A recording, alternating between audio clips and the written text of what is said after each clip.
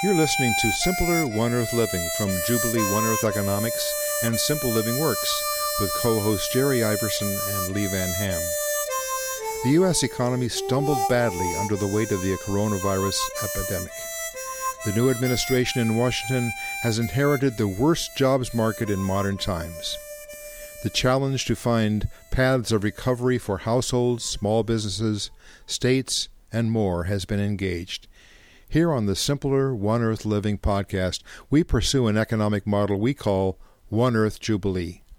Today we talk with an economist about assumptions that underlie the current national economy and initiatives people are taking that show different assumptions and economic models are possible.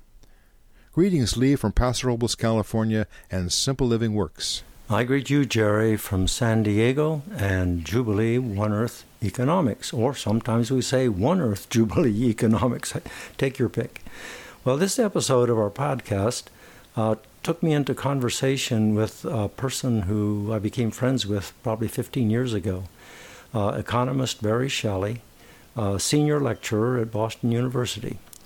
In Jubilee Economics Ministries, we benefit a lot from Barry because he's an economic advisor to GEM's understanding and practice of an alternative economic model rooted in creation more than in wealth accumulation or maximization of profits.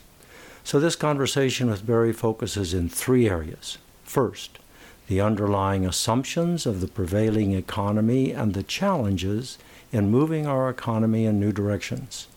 Second, the discussions happening among professional economists about changes and different economic models. And then third, local initiatives he considers important in showing that alternative sub-economies can be created within the larger prevailing economy. Well, Jerry, share with us the bio of Barry, which is on the Boston University website, and then we can just go right into the conversation with him. Indeed. Well, Barry Shelley is senior lecturer at the Pardee School of Global Studies at Boston University. He went to that work after 3 decades of experience as a practitioner, teacher, and researcher focusing on the political economy of international development and the environment, particularly in rural areas of the Global South. Most recently, he served as global advisor for agriculture and climate change for Oxfam America. There he contributed to organization-wide strategy and research and traveled often to support national teams in Asia, Africa, and Latin America. Previously, he taught in the MA program in Sustainable Development at Brandeis University and undergraduate courses at Wheaton College in Norton, Massachusetts. Conducted research in Mongolia and Latin America, and worked in El Salvador with both U.S.-based and national NGOs or non-government organizations. His shift to international work followed jobs as an organizer and program leader in U.S. domestic social change programs. Our guest today on the Simpler Living, the One Earth Simpler Living podcast is Barry Shelley, an economist who has been teaching at the Boston University and has had a good term of work with Oxfam internationally. And so Barry has a lot to offer us around thinking through economics. We're in a moment in the history of this country where could be argued that it's largely because of the coronavirus. Our economy is in a big struggle. So this is a very important conversation, I think, in light of where we are now. So welcome, Barry, into this time together. Thank you, Lee. It's good to be here, and I appreciate your invitation. Well, when we talked together last week sometime, and we talked about, the new initiatives that are happening economically and how do we really impact the economy on the larger scale, how can we make a contribution to the changes that need to be made? Because the economy as it's been is really destroying our planet, isn't distributing wealth very justly. So some changes really need to happen. But I think you're kind of pessimistic, or at least you're certainly clear on how challenging that is. And I'd like you to talk a little bit about those challenges and why they're so hard to do. Okay, I'll talk about, the challenges. I wouldn't say I am a pessimist. I would say I am pessimistic, or better said, maybe a realistic about very large scale sweeping change economically in terms of our economic policies and structures in the near future, at least. And I think that why that's the case for me is because I think we're still very much embedded in a view of economics, at least most people, and most people who have political power and economic power. We're embedded in a way of a narrative, a story, a theory of economics that is primarily based on a pretty narrow view of human nature and of self-interest. And so without getting into a lot of, I don't want to get into a whole theoretical discussion of economics here, but even people who are, I think, really compassionate and who are really concerned about equality in our system and about serving people's particular economic needs, that includes everything from hunger to homelessness to health, still have a fairly clear to them and narrow view of how the economy is and should work. And that's based on the idea that, which has been the case for 500 years, that we act out of self-interest. That's who we are. We are human beings that primarily act out of self-interest. And the most patriotic, if we're talking at the national level, or the most socially constructive way that we can behave is to behave out of our self-interest. And so the idea being that if everyone acts out of their self-interest, then that all together in this, this construct of an invisible hand turns out to be the best for everyone. Mm-hmm. Now, even people who really sort of ground their economics in that, I'm not sure they necessarily believe that if you ask them point blank about it, that that's all there is. But I think that we need to, look at that story and look how that story itself then changes how we behave. So if we grow up in a system where we're taught that the best thing we can do for the economy and for the social good is to act out of our own very narrow self-interest and maximize that, then we're probably going to behave that way, right? So then, that perpetuates itself. I think I'm also pessimistic given this particular moment, which is, 2 days before we have a new president inaugurated and only 10 days after an insurrection at our U.S. Capitol, of how many people are attached to a president who is corrupt, dishonest, wealthy, narcissistic, but somehow or another has convinced a lot of people, many of whom are working class, lower income, that he has their best interests at heart. And I, without going into great detail about that, I do think that that's tied to what I was just saying. I think that we do have a vision in this country, which is still everyone deserves to get their share. And someone who's managed to, in their eyes, become wealthy has learned how to do that. And so even if you look back at it and see that he had all the advantages to start with, and there's a lot there in terms of, I think, why a lot of the people who are at the Capitol were there, and a feeling that other people are taking their share of the pie, and that they are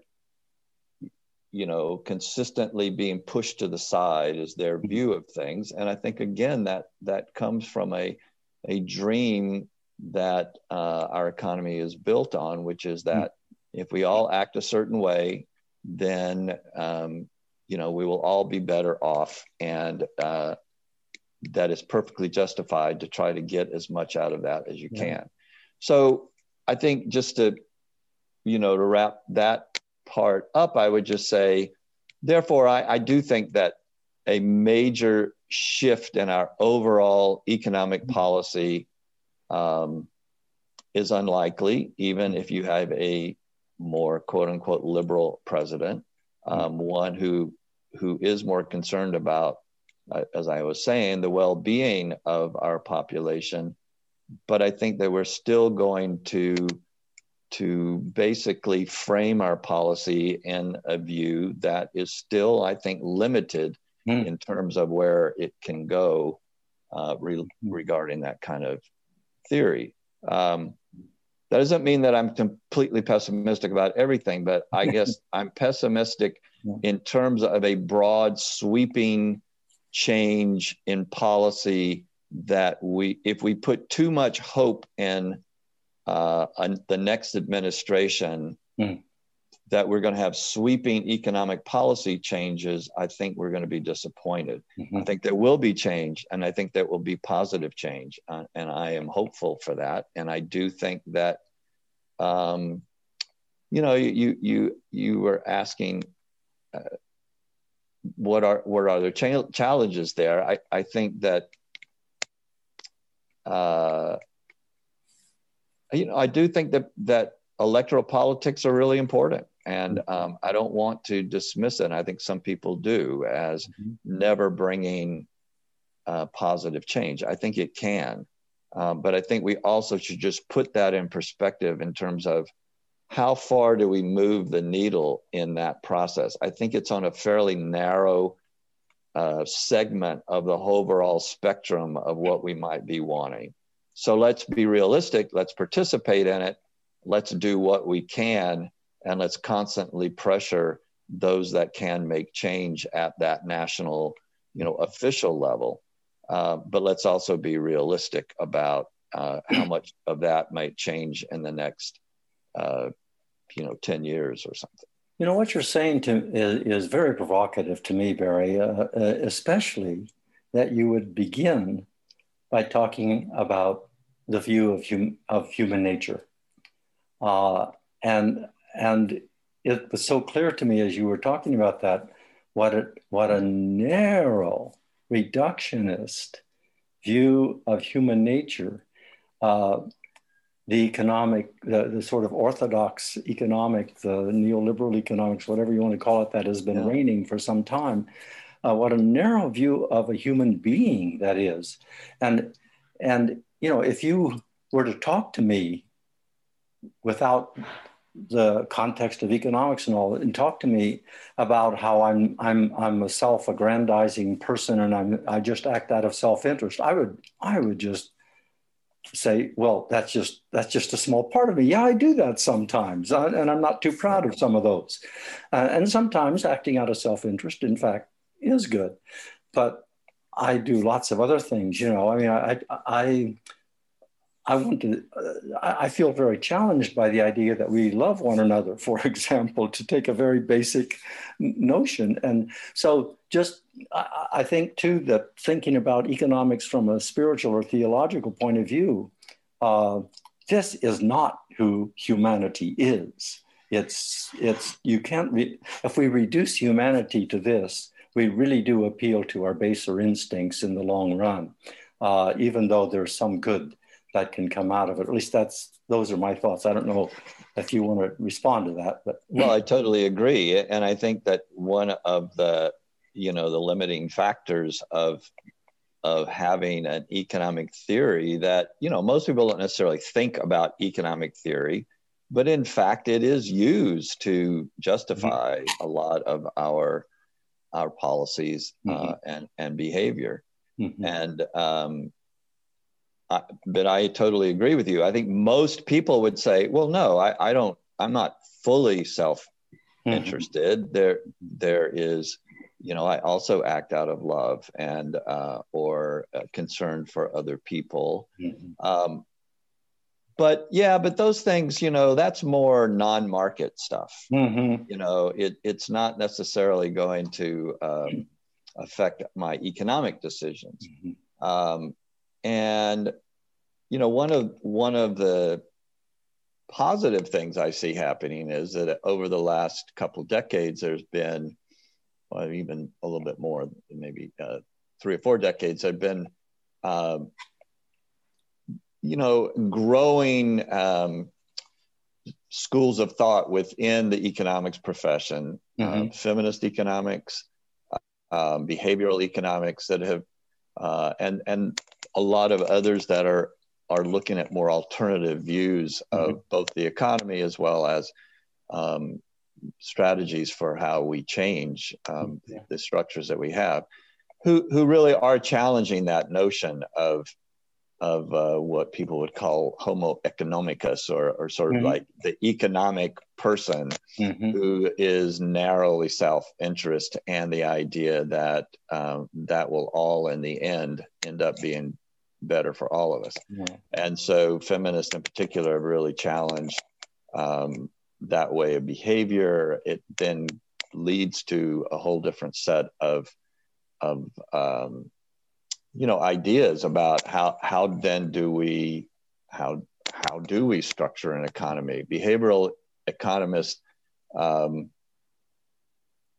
not all are automatically wanting to upend the entire neoclassical economic theory, but they are certainly looking at things like what really makes us happy, what is well-being, that is in a broader or more varied, more nuanced and more complicated than just simply how much money you have, which actually is the way that in most economic, orthodox models that's the way well-being is measured, is by money. So I agree. And I think that it's very limited, and more people are realizing that. And one of the reasons why that hasn't been incorporated more into mainstream economic theory is that it's hard to do. You can't so easily put, love and well-being and altruism into an economic model, and or some algorithm in which you're going to use to do forecasting, economic forecasting or whatever. But now people are looking at that differently. You haven't said anything yet about growth economics, but it strikes me that just like self-interest of human beings is very reductionist about the full and abundant human nature. So to measure an economy primarily, even strictly, by whether or not it's growing, and somehow suggest that transposes into the greatest well-being is very fallacious, and furthermore increasingly under question, even by economists who nonetheless keep using it. Is there a connection between that and how we understand human nature, or in your mind, or is it mostly just a very incomplete and limiting way to measure the health of what an economy can do? I think it's several things. I think it is incomplete, obviously. I mean, just by, measuring the GDP of a country, Mm-hmm. you don't see equality, you don't see how healthy people are, any of that. So yes, I think, I mean, and without going any too far with that, I think it's very limiting and it's very incomplete. There are all sorts of better indicators, of which some growth may be part, and there are different indexes that use that, and health and education, and other social factors as far to help us understand how well off people are in a particular place. I would add to that, though, that I mean I think the real challenge when it comes to growth economies is that in a capitalist economy, you really do have to grow or it will get worse. So there are mechanisms of investment, and without going into lots of detail, there are mechanisms by which people are incentivized to invest and to keep growth going. And if you don't have growth opportunities for people, they're not going to invest. And in fact, this is going to trigger various things are going to end up sort of ending with a spiral downward. That does not mean that you can't have a no growth economy. It just means that you can't continue business as usual and just then to decide that, okay, we're going to try to have a steady state economy that, leaves our current level of production as it is, but we're not going to try to increase that. So in order to then really develop an economy that's going to work well for everyone. And I would argue, and so would a lot of other people, that you could actually increase well-being without growth. But in order to do that, that's going to require some very intentional and incisive kinds of changes in how we both imagine as well as how we structure our economy. And I would say, as someone whose work primarily has been in international poverty and development, I would argue that there are many places in the world, in fact, most countries in the world, that are quite poor, do need to grow further. They may need a different kind of growth than what they're currently experiencing, and that what we think, or most people think they need, but that it's the wealthy countries in the world that are already using the vast majority of the resources that we need to really then think about a no growth economy. And there are various, as you know, I know that there's the Center for the Advancement of Steady State Economics that looks at that, and there are others that are doing the same.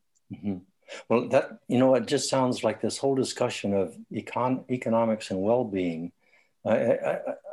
I'm thinking, oh, gee, I want to make a separate podcast with Barry on that, because it's so germane, and it's very big. It's a big thing, and I'd like to talk about some other items in the limited time now, as important as that one is. So I'm glad it's evolved in the process of this conversation. You've alluded to this already, Barry, but there are things happening in professional economics so in other words, to talk about the economy or to talk about economists, we're not talking about something monolithic here. We're talking about something that has enormous variety in it. And as a professional economist, what's some of the actors on a spectrum for you as you look at it, at your profession? Sure. I mean, first of all, there are I mean, one of the issues I think in economics, the profession, is that most schools of economics in the U.S. In particular, and to a large extent in other places, basically teach. I may be overstating this a little bit, but they're going to primarily teach a pretty neoclassical view of economics, and in many cases present that as though that is economics. Mm-hmm. There are, however, a number of economic departments, one of which I studied in at the University of Massachusetts at Amherst, that are known for approaching economics in much more of a heterodox or pluralistic way, and basically teaching the standard kind of models and theory, but who also say there are other ways of also approaching this. And you know, there are economists out there that have that kind of background. But I'm not sure that there's necessarily a lot of growth in the economic education itself at the graduate level. However, there are movements, as you were saying, of professional economists that are looking at things from a different standpoint and are trying to have some influence in that regard. So you have everything from the New Economics Foundation in UK was one of the first groups to sort of start doing more rigorous research and influencing around new ways of looking at the economy, democratic economy. That's in the UK. There's the Institute for the New Economic Thinking based out of New York, which is not quite as perhaps alternative as maybe I would want them to be, but are still looking at this in that regard. There's the Schumacher Center for New Economics in Western Mass, the Center, as I just mentioned, for the Advancement of the Steady State Economy. There's the E3 initiative that some folks that I know of that are involved with, called Economics for Equity and Environment Network. It goes on and on. So there are, and these are relatively new. You know, it's not to say that there haven't been initiatives like this in the past, but there seems to be a little bit more of a bubbling up of this kind of thinking and some support given to that way of thinking in which people collectively can look at that within the profession. There also, you know, there's the Solidarity Economics Network that's been working at the international level, and there's a U.S. Chapter of that, working a lot at democratic economics, which involves worker-owned co-ops and land trusts and credit unions and a lot more there in terms of seeing economics in a much more collective, shared kind of sense. In my own city of Brockton, Massachusetts, I'm involved with the Brockton Interfaith community that is undertaken an initiative in the last couple of years around workers' co-ops. Unfortunately, the pandemic has slowed that recently in terms of that organizing efforts. But I could go on and on. I mean, there are initiatives in different places that are, and I guess, I mean, maybe one of the main points I would want to make here, in addition to the more professional economics kind of initiatives, there are also these other more activist or more practitioner, maybe is the better way, efforts that are taking place. And I think that, you know, for the Solidarity Economics Network, the Brockton Interfaith community, and others that are working in these areas, the idea there, which I think is really important to see, is there are already conditions in some place that that are amenable, and you can create the conditions to allow you to have economies in a way that are alternative to the current larger system. And that doesn't mean that you're in a vacuum. You're very much engaged with the whole economy and community around you, and you're engaged with the markets around you, but you're doing it in a different way. And you're not necessarily, you're not saying, well, we have to wait for the whole structure to change before we get anywhere. And maybe that's a good place to say. I mean, one of the other places that gives me some hope, and this is where you and I met, I don't know, 20 years ago, was around Sabbath economics, and where the faith communities of our country and all over the world are weighing in on what the economy should look like. And that if we look at a biblical vision of a thread that runs through the biblical story, both the Hebrew Bible and for Christians, the New Testament, I won't say that there's an economic system that's being proposed there, but there's certain values around solidarity and sharing and not taking more than you need, that I think are very much connected to what is well-being. And what is fairness, and what is just, and what is economic justice. And so, for me, it's also consistent with the idea that Bill Weber was a mentor of mine. He was one of the founders of the East Harlem Protestant Parish in East Harlem in the 1950s, and then later was the president of New York Theological Seminary.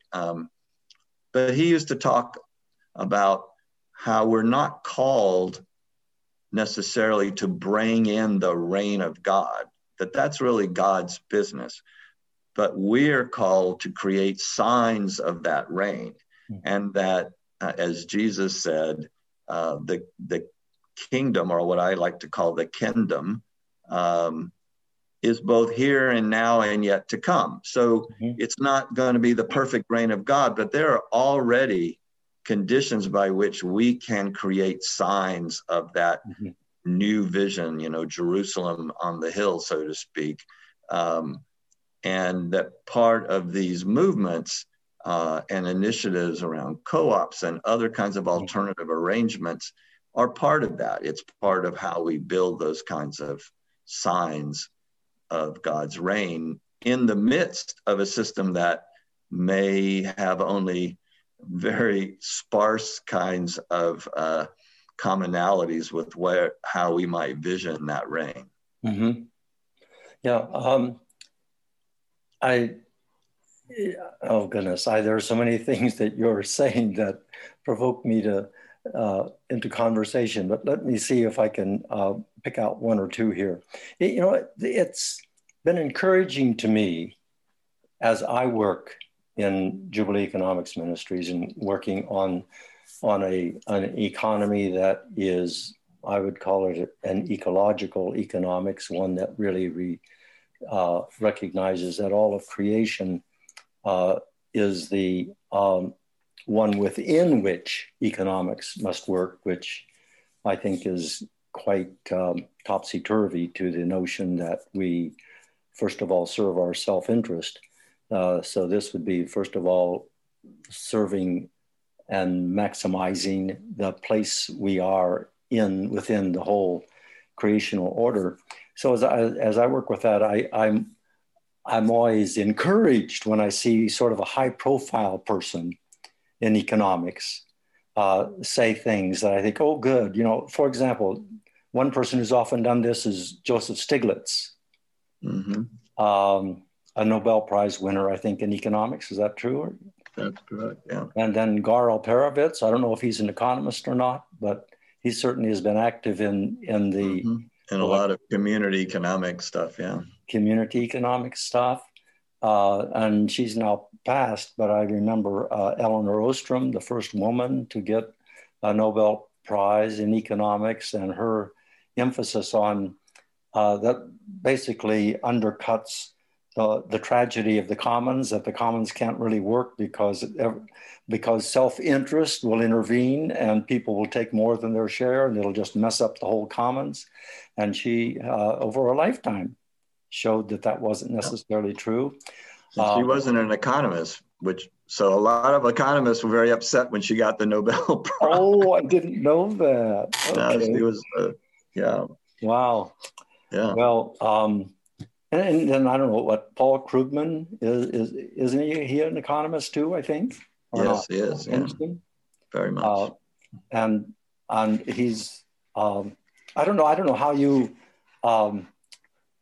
view what I'm saying, but I'm just saying that as a person who is not a trained economist at all, when I see those kinds of people saying something that I feel like is really heterodox, to use a word that you used earlier, or really recognizes the weaknesses in the prevailing economy, that this just lifts my spirit, as you have, by the way, when I first met you, and I thought, son of a gun, here's an economist, and just listen to him, and I was so encouraged. So and you've indicated that your mentors at Amherst, University of Massachusetts Amherst, have certainly been an encouragement to you. So I just want to say that your voice in this is a huge lift to us, and how much I value the fact that you're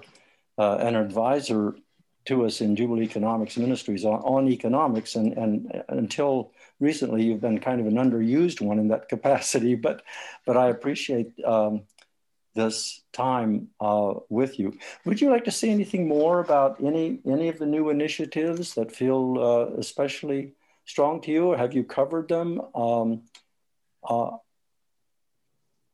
I have not been recently, other than keeping up with what they're doing. I mean, I have been involved with, this Collective Leadership Institute, which isn't very specifically economics, that's based in Germany. I've been doing some work with, but that's really more, it is related. It's more related to some of the work I've been doing around community-led development, which is much more of a, instead of having outsiders with money coming in and determining how poor rural communities and wherever, Niger or Mali, should develop, as having much more of a process by which people in those communities have not just have a voice and participate, but actually are part of the initial visioning of how that should be carried out. By the way, the podcast episode just prior to this one was with Grace Durness, and that's been her specialty, this community asset-based development. And so she has some wonderful stories to tell in that episode. For anyone who is listening here and hasn't yet listened to that one, listen to Grace. She has good things to say. And I'll have to look at that myself.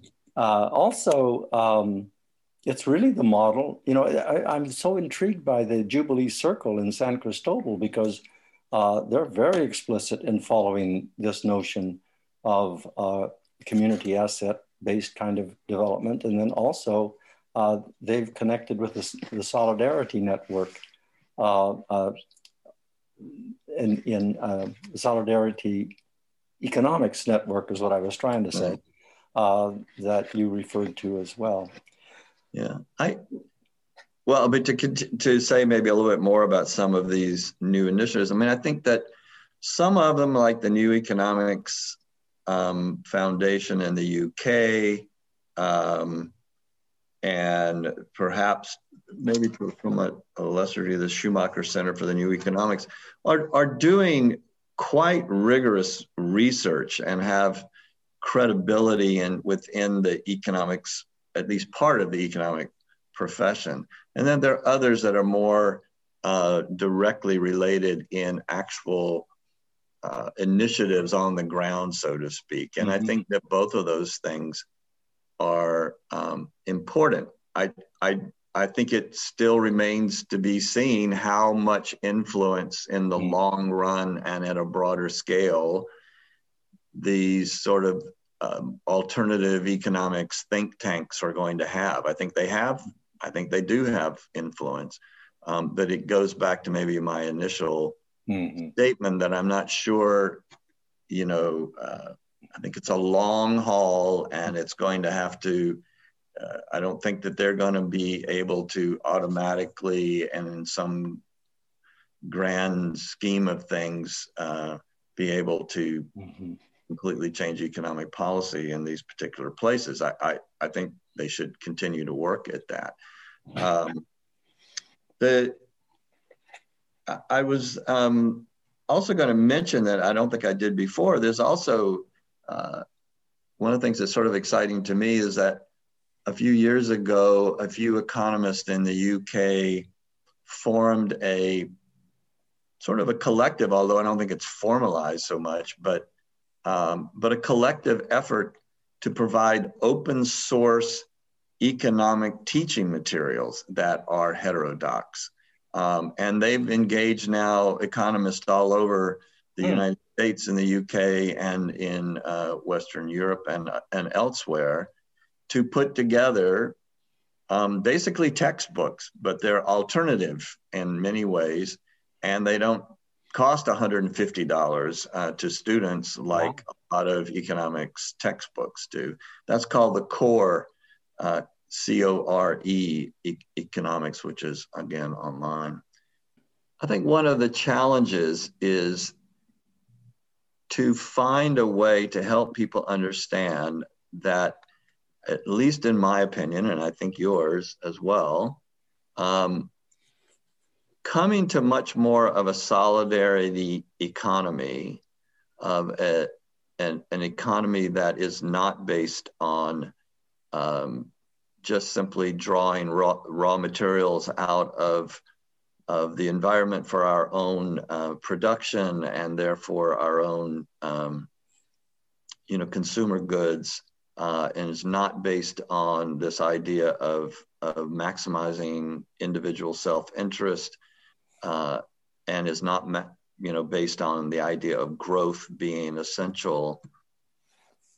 I think a lot of times when people hear that we need some kind of alternative, that we have an economy based on self-interest and et cetera, they envision this as a sort of a dark, damp, not colorful world in which we're all going to then sort of slowly descend into, poverty and unhappiness. And I believe, and I think initially that came out of more my understanding of the biblical word as well as my faith, and more recently has been reinforced, I think, by a lot of good economic research that says, no, we're not asking you to sacrifice. We're asking you to buy into a different story that actually will make you happier. Oh, wow. Yes.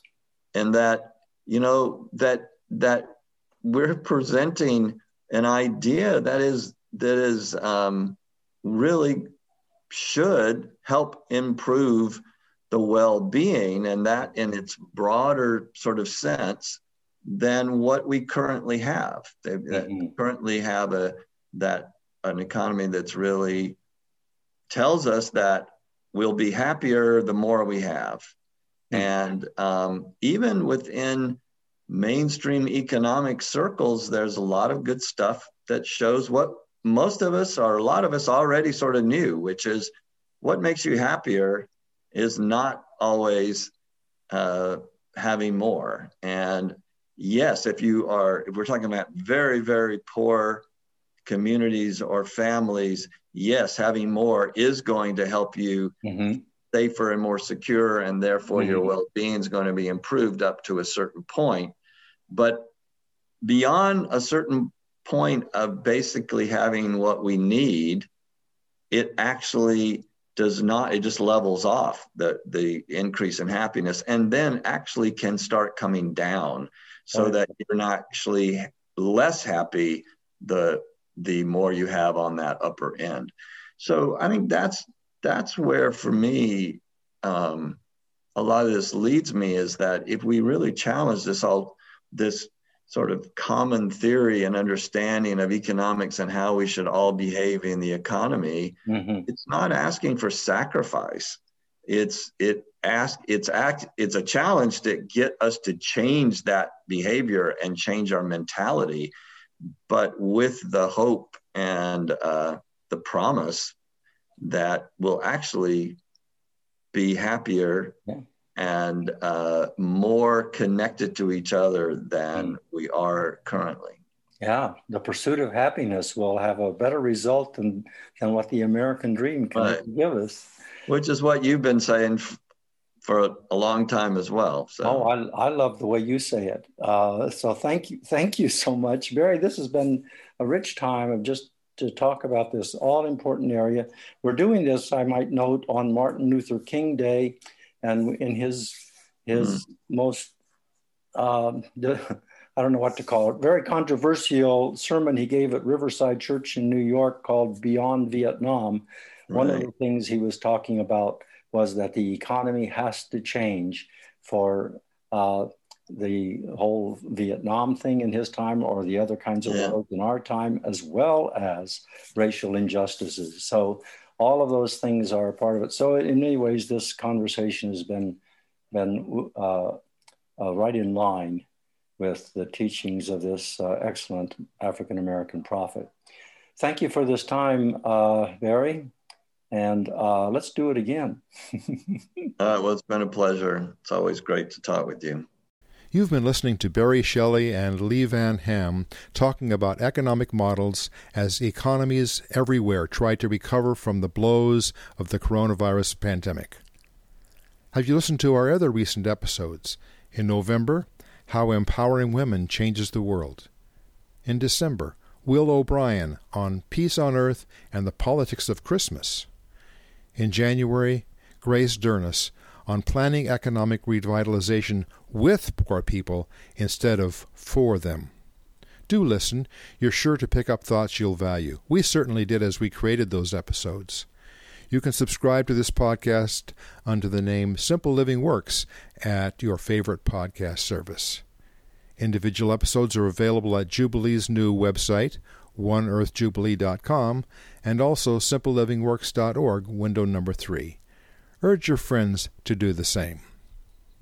Please tell us your thoughts on these subjects. Leave a message on Jubilee, One Earth Economics, and Simple Living Works Facebook pages. Until next time, this is Jerry Iverson of Simple Living Works with co-host Lee Van Ham of Jubilee, One Earth Economics, wishing you well as we strive together to bring simpler One Earth living into being for the common good. Learn to live simply so others can simply live. Learn to live simply so others can simply live. Learn to live simply so others can live.